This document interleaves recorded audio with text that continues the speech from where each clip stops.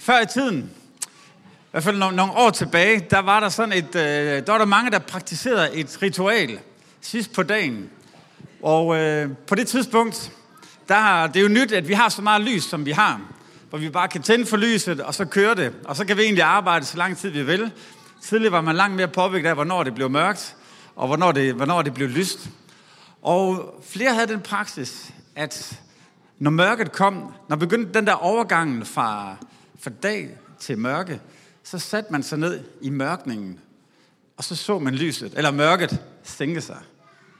Så satte man simpelthen den her halve time af, eller hvad det er, man kan sige, hvor man satte dagens gøremål til side, og så stoppede man op, og så kiggede man ud, sad man udenfor, eller kiggede ud af vinduet, og så tog man imod mørket. Lod mørket sænke sig i den der overgang fra dagen til mørke. Og tog imod mørket. I dag så kæmper vi lidt imod det. Det gør jeg i hvert fald. Jeg har lige sat enormt mange lys op uden foran på mit hus for første gang. Det er ligesom opgraderet i år. Jeg ved ikke lige, hvad der kommer over mig. Og nu slås jeg med net om, hvor meget det skal være tændt, og hvornår det skal være slukket. Og jeg er også typen, der glæder mig til den 21. december, fordi der er sådan lidt den der, hey, så begynder dagene at blive længere igen, så har vi skiftet, og lyset kommer tilbage. Men her i ritualet, i mørkningen, der fandt man ro. Det travle blev lagt til side, og så tog man imod det her mørke. Ud fra den her tro og forventning om, at i nattens mørke og i stillheden, der er der også noget, der kan bringe klarsyn og indsigt. Og fortrænge sjælens skygger. At mørket på en måde selv kunne være en glødelampe sådan i den lange nat. En rytme i at vente og tage imod, er også en forvisning om, at lyset vil komme igen. Dagens tekst, som vi skal læse, den drejer sig om det at vente og tage imod i forvisning om, netop at lyset vil komme igen. Og vi skal læse fra Jakobs brev, kapitel 5 og vers 7-11. Og der står sådan her. Brødre, vær tålmodig indtil dagens komme. Tænk på, hvordan bonden tålmodig må vente på sin jords dyrebare afgrøde, indtil den har fået et efterårsregn og forårsregn. Også I skal være tålmodige og gøre jeres hjerte stærke, for herrens komme er nær. Vær ikke vrantende mod hinanden, brødre, for at I ikke skal blive dømt. Dommeren står allerede ved døren. Brødre, tag profeterne, der talte i Herrens navn som jeres forbillede, når det gælder om at lide ondt og bære det tålmodigt. Vi priser jo dem salige, der holdt ud. I har hørt om Jobs udholdenhed og har set, hvordan Herren lod det gå ham til sidst, for Herren er barmhjertig og rig på noget. Jakobs brev er skrevet ind i en situation, hvor menighederne, som er modtagerne af Jakobs brev, er i en svær situation. Vi er ikke der, hvor de er helt ude på overdrevet, hvor de bliver slået ihjel, men alligevel var der en forfølgelse af dem. En økonomisk forfølgelse, der var en undertrykkelse af dem. Så kirken var presset og ved at bukke under på mange måder. Og altså en situation, hvor de oplever udfordringen, hvor de oplever mørket. Og jeg ved, hvordan det kan opleves, når vi på den måde bliver presset. Hvad det kan give af tvivl, usikkerhed, ondt af sig selv, give andre skylden osv. Og Jakob, han går direkte ind i den situation. Og hvis vi prøver at læse bare det helt fra kapitel 1 af, helt i starten, så starter han med at sige sådan her. Han siger, I skal regne det for glæde, når I kommer ud for prøvelser af forskellige slags. I ved jo, at når jeres tro prøves, skaber det udholdenhed, og udholdenhed skal føre til fuldendt værk. Jeg ved ikke, hvad han tænker på. Det er jo næsten ondt at starte sådan der. Når du skriver til en, der er presset, og så starte det. Hvem kan finde på at sige sådan noget? Og det er også, hvem kan slippe afsted med at sige sådan noget? Jeg ved godt, der er nogle tidspunkter, hvor man ikke kan slippe afsted med at sige sådan noget. Også mænd, der har haft ægtefæller, der har fødsel, der har født børn. Altså, vi kan jo ikke stå der, når de begynder at gå og sige, skat, det bliver super godt. Det er ikke så slemt. Der er noget godt i det her også. Jeg tror, det gør dig stærkere, det her. Det kan vi jo ikke gøre. Eller vi kan godt prøve, men så kommer den der knytning af et eller andet. Der sker et eller andet. Men lige ved siden af, kan der så stå en anden kvinde, som har gjort det 3 gange. Hun kan sige præcis det samme. Og så giver det trøst Og så giver det opmuntring ind i situationen, fordi hun ved, hvad hun snakker om. Ikke? Og så det kan modtages på en anden måde. Og det er det, der gør, at Jakob han slipper afsted med det her. Det er, fordi han selv har prøvet det. Så han negligerer ikke, at de er presset. Men han har talt ind i det. Han har selv prøvet det. Jakob regner man med er Jesu bror, altså hans kødelige bror, og som er en af lederne i kirken i Jerusalem, og havde været med helt fra starten af, og også haft oplevet forfølgelser, oplevet det at være presset, og være en menighed og gøre de ting. Så han står med noget, hvor han har prøvet det. Og han er så kommet frem til, at han ikke behøver at være bange for mørket, for udfordringen. Men han ved, at lyset findes i den.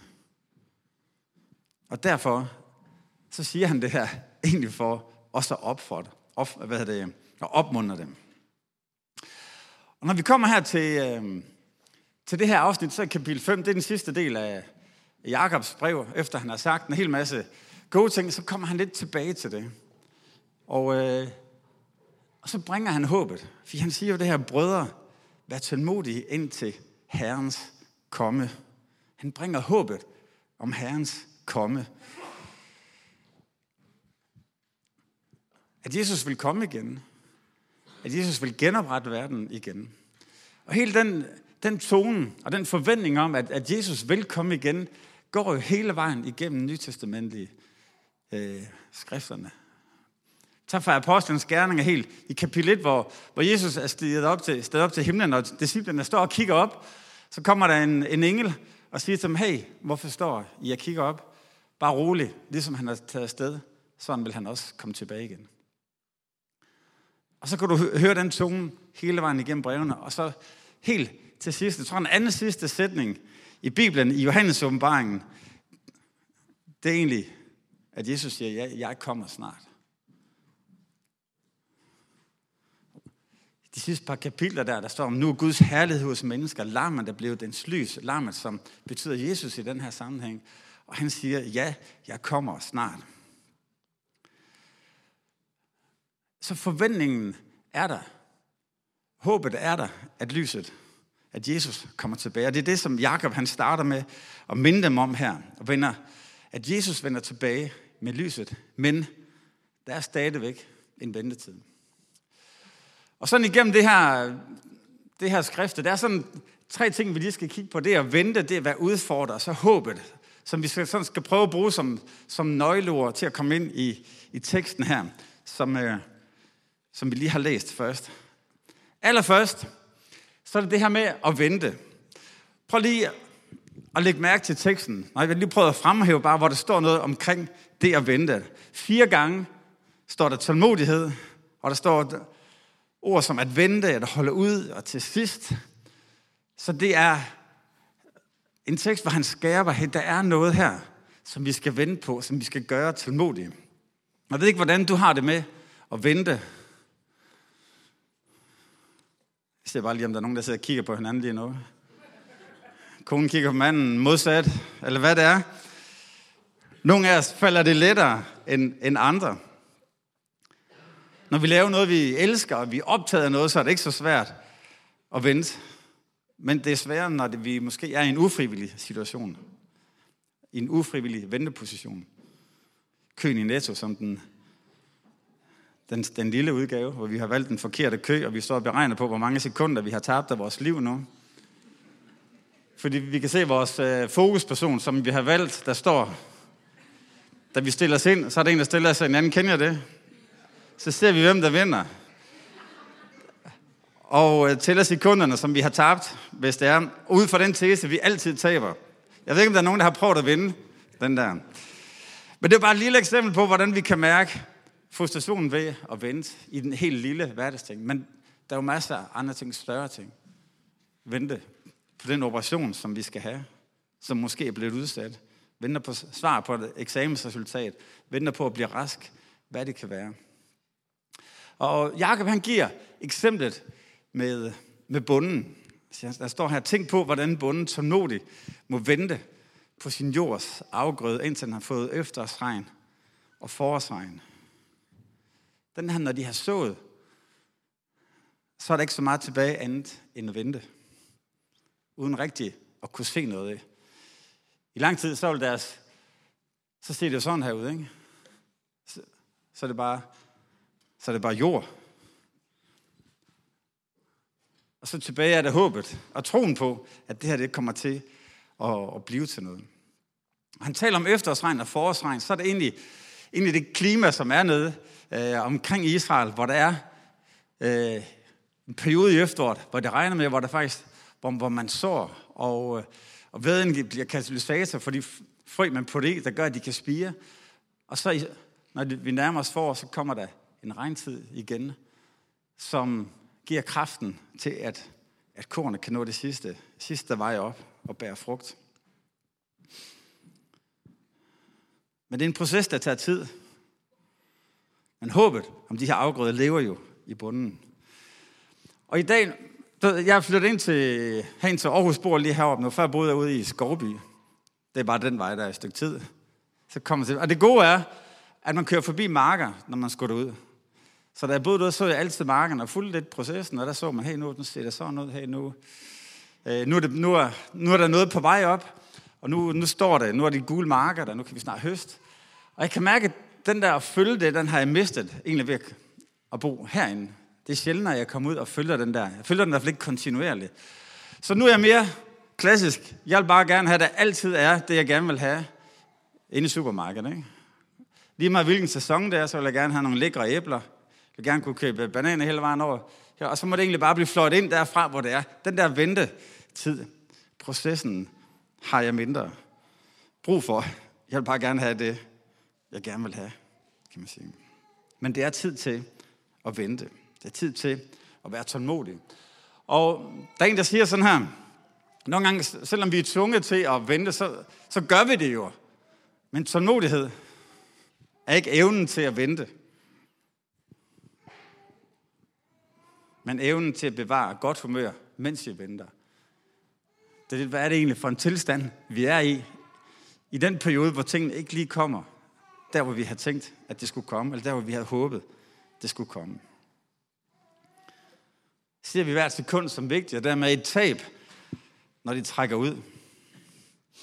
Men tålmodighed er en nøgle. Ikke overraskende, det rent faktisk står som en af de frugter, som ånden i os giver, og som der er mulighed, og som den ønsker at vokse i os, og vækste i os. Blandt andet med det her for øje, at vi skal kunne vente på Herrens komme. Så skal vi kigge lidt på udfordringerne. Der er sådan en, man kan mærke, de udfordrer i forhold til det, Jakob han skriver. Han skriver for eksempel det her, han siger, vær ikke vrantende mod hinanden. Og så fik vi lige det ord med i en prædiken. Og bare i vores liv, vranten. Jeg ved ikke, hvor tit I får sagt det ord, men det betyder noget i retning af at være sur, pirlig, vrissen, tvær. Og når vi skal vente, og så samtidig være presset, så er vi udfordret. Og under pres, der sker der en af to ting i et fællesskab. Enten så rykker man sammen i bussen som fællesskab og bliver stærkere, eller så begynder det at splitte den. Man bliver splittet mod hinanden og mister modet i mørket. Giver andre skylden for udfordringerne. Har ikke overskud nok til at bære over, som jo ellers ligger i kærlighedsvækkelsen, at vi bærer over med de andres dumhed eller mangler, eller forskelligheden fra os selv. Det er det, vi gør helt naturligt, når vi har overskud, når vi har kærlighed. Det bliver presset. Og Jakob, han prøver at hjælpe dem her. Og hjælpe dem til, at det er det første, der sker. At de kommer til at rykke sammen i bussen. Og ikke bliver splittet og ryger fra hinanden. Tidligere i brevet, kan nogle af jer måske huske, der har han snakket om det med tungen, hvor meget det vi siger, hvor meget det skader. Og hvor vigtigt det er at være opmærksom på det. Og det er egentlig lidt den tone, han lige har fat i her. Selv når du er presset, og du skal vente, jamen så pas på, hvad du kommer til at sige i omkring dem, som du er sammen med os. Jeg overfører til os i dag, så er det samme, vi kan opleve, når vi mærker presset. Eller vi mærker mørket. Det kan føre os tættere på Gud. Og det kan også få alle vores dårlige vaner til at vågne. Vi kan give Gud skylden. Vi kan blive sur på familien, på sundhedsvæsenet, os selv, hvem det lige er, og så kan vi miste modet der. Og hvad er det, der afgør, om det går til den ene eller den anden side? Det er egentlig, hvordan vi kommer til at forstå det, der sker. Jeg kalder det lidt oversættelsesarbejdet. Hvordan er det egentlig, hvad er det for en fortælling, vi får fortalt os selv? Vi kommer til at tænke omkring det, at lige nu er det svært. Lige nu er det sværere, end jeg har regnet med. Lige nu sker der ikke det, jeg havde håbet på. I hvert fald ikke den timing, som jeg havde håbet på.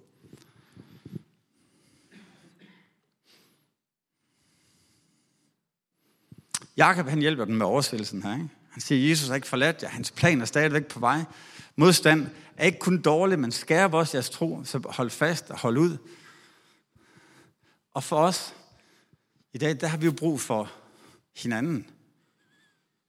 Vi har brug for livsnære trosfællesskaber, som vi kan bringe vores hverdag ind i, som vi kan bringe vores tanker hen til, som vi kan bringe vores mørke, vores udfordringer hen til, som kan være med til at holde fast i troen, som kan være med til at se lyset selv midt i det, og finde Jesus selv midt i det, og hjælpe til at holde ud og vente på hans timing.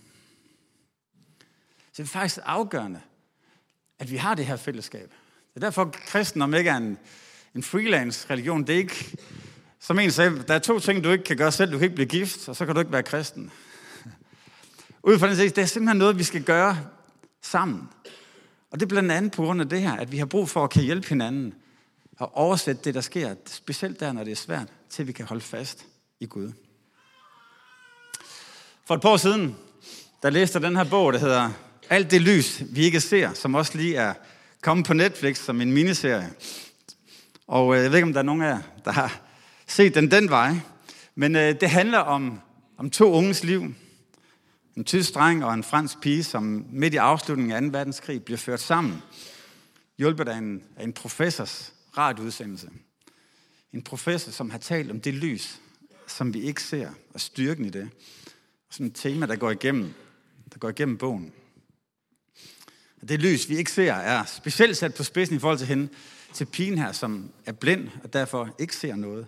Men også i forhold til en meget kaotisk situation omkring 2. verdenskrig, der er lige på kanten af slut, men der, hvor der er ekstra pres på. Og pointen, og det den drejer sig om, den her bog, det er at finde lyspunkt i mørket. Selv i de mest udfordrende og dystre omstændigheder.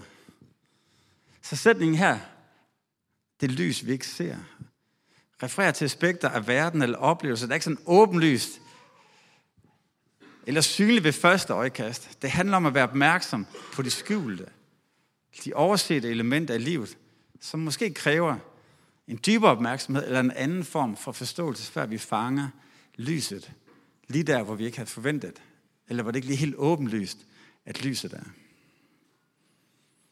Det refererer til den her usynlige skønhed eller mening, der kan findes midt i mørket. Og det er det, at Jakob insisterer på, når han kalder det en glæde at være udfordret. Og han hjælper med at finde troen midt i det, der egentlig er svært. Og at vente kan noget i den sammenhæng. For noget af det, der sker, når vi venter, det er, at vi har muligheden for at blive opmærksom på det, der egentlig sker, fordi vi ikke har så travlt. Og begynder at kan se flere detaljer, og måske også at finde Gud midt i det.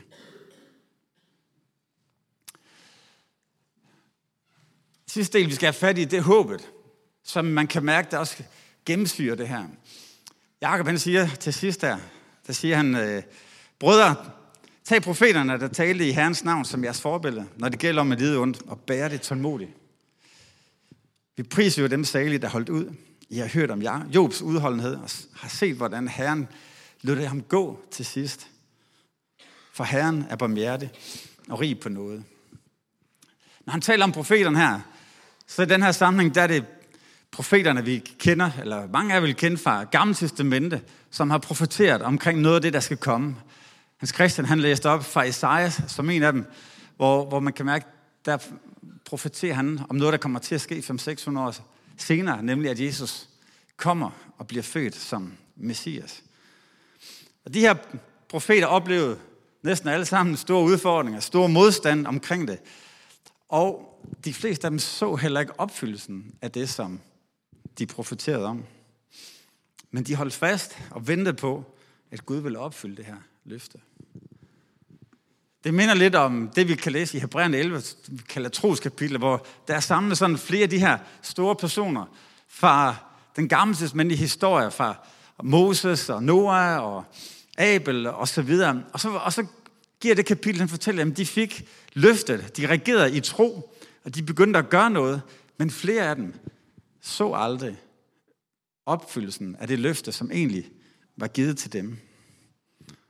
Som der står, alle disse, hvis tro er bevidnet, opnåede dog ikke at se løftet opfyldt, for Gud havde for vores skyld noget bedre for øje, nemlig at de ikke skulle nå målet uden os. Det de gjorde, de holdt fast i troen stadigvæk, var, at de satte lid til Guds timing, mere end deres eget ønske på, hvor hurtigt det skulle gå, og hvad de havde lyst til. Jeg tror, det her det lærer os en nøgle omkring Guds løfter, og det er at vente. At tænke større og længere end os selv, er næsten naturstridigt i vores samfund. Fordi vi er så individualiseret. Det drejer sig om, hvad er det lige... Altså min verden er den helt store verden. Og jeg skal gerne kunne nå at se det, fordi jeg er ved at... Før i tiden, der hang vi bare mere sammen i generationer. Det var helt... Jeg tænkte, hvem er jeg? Jamen, jeg er en del af den her familie. I dag så er vi... Jamen, jeg er mig.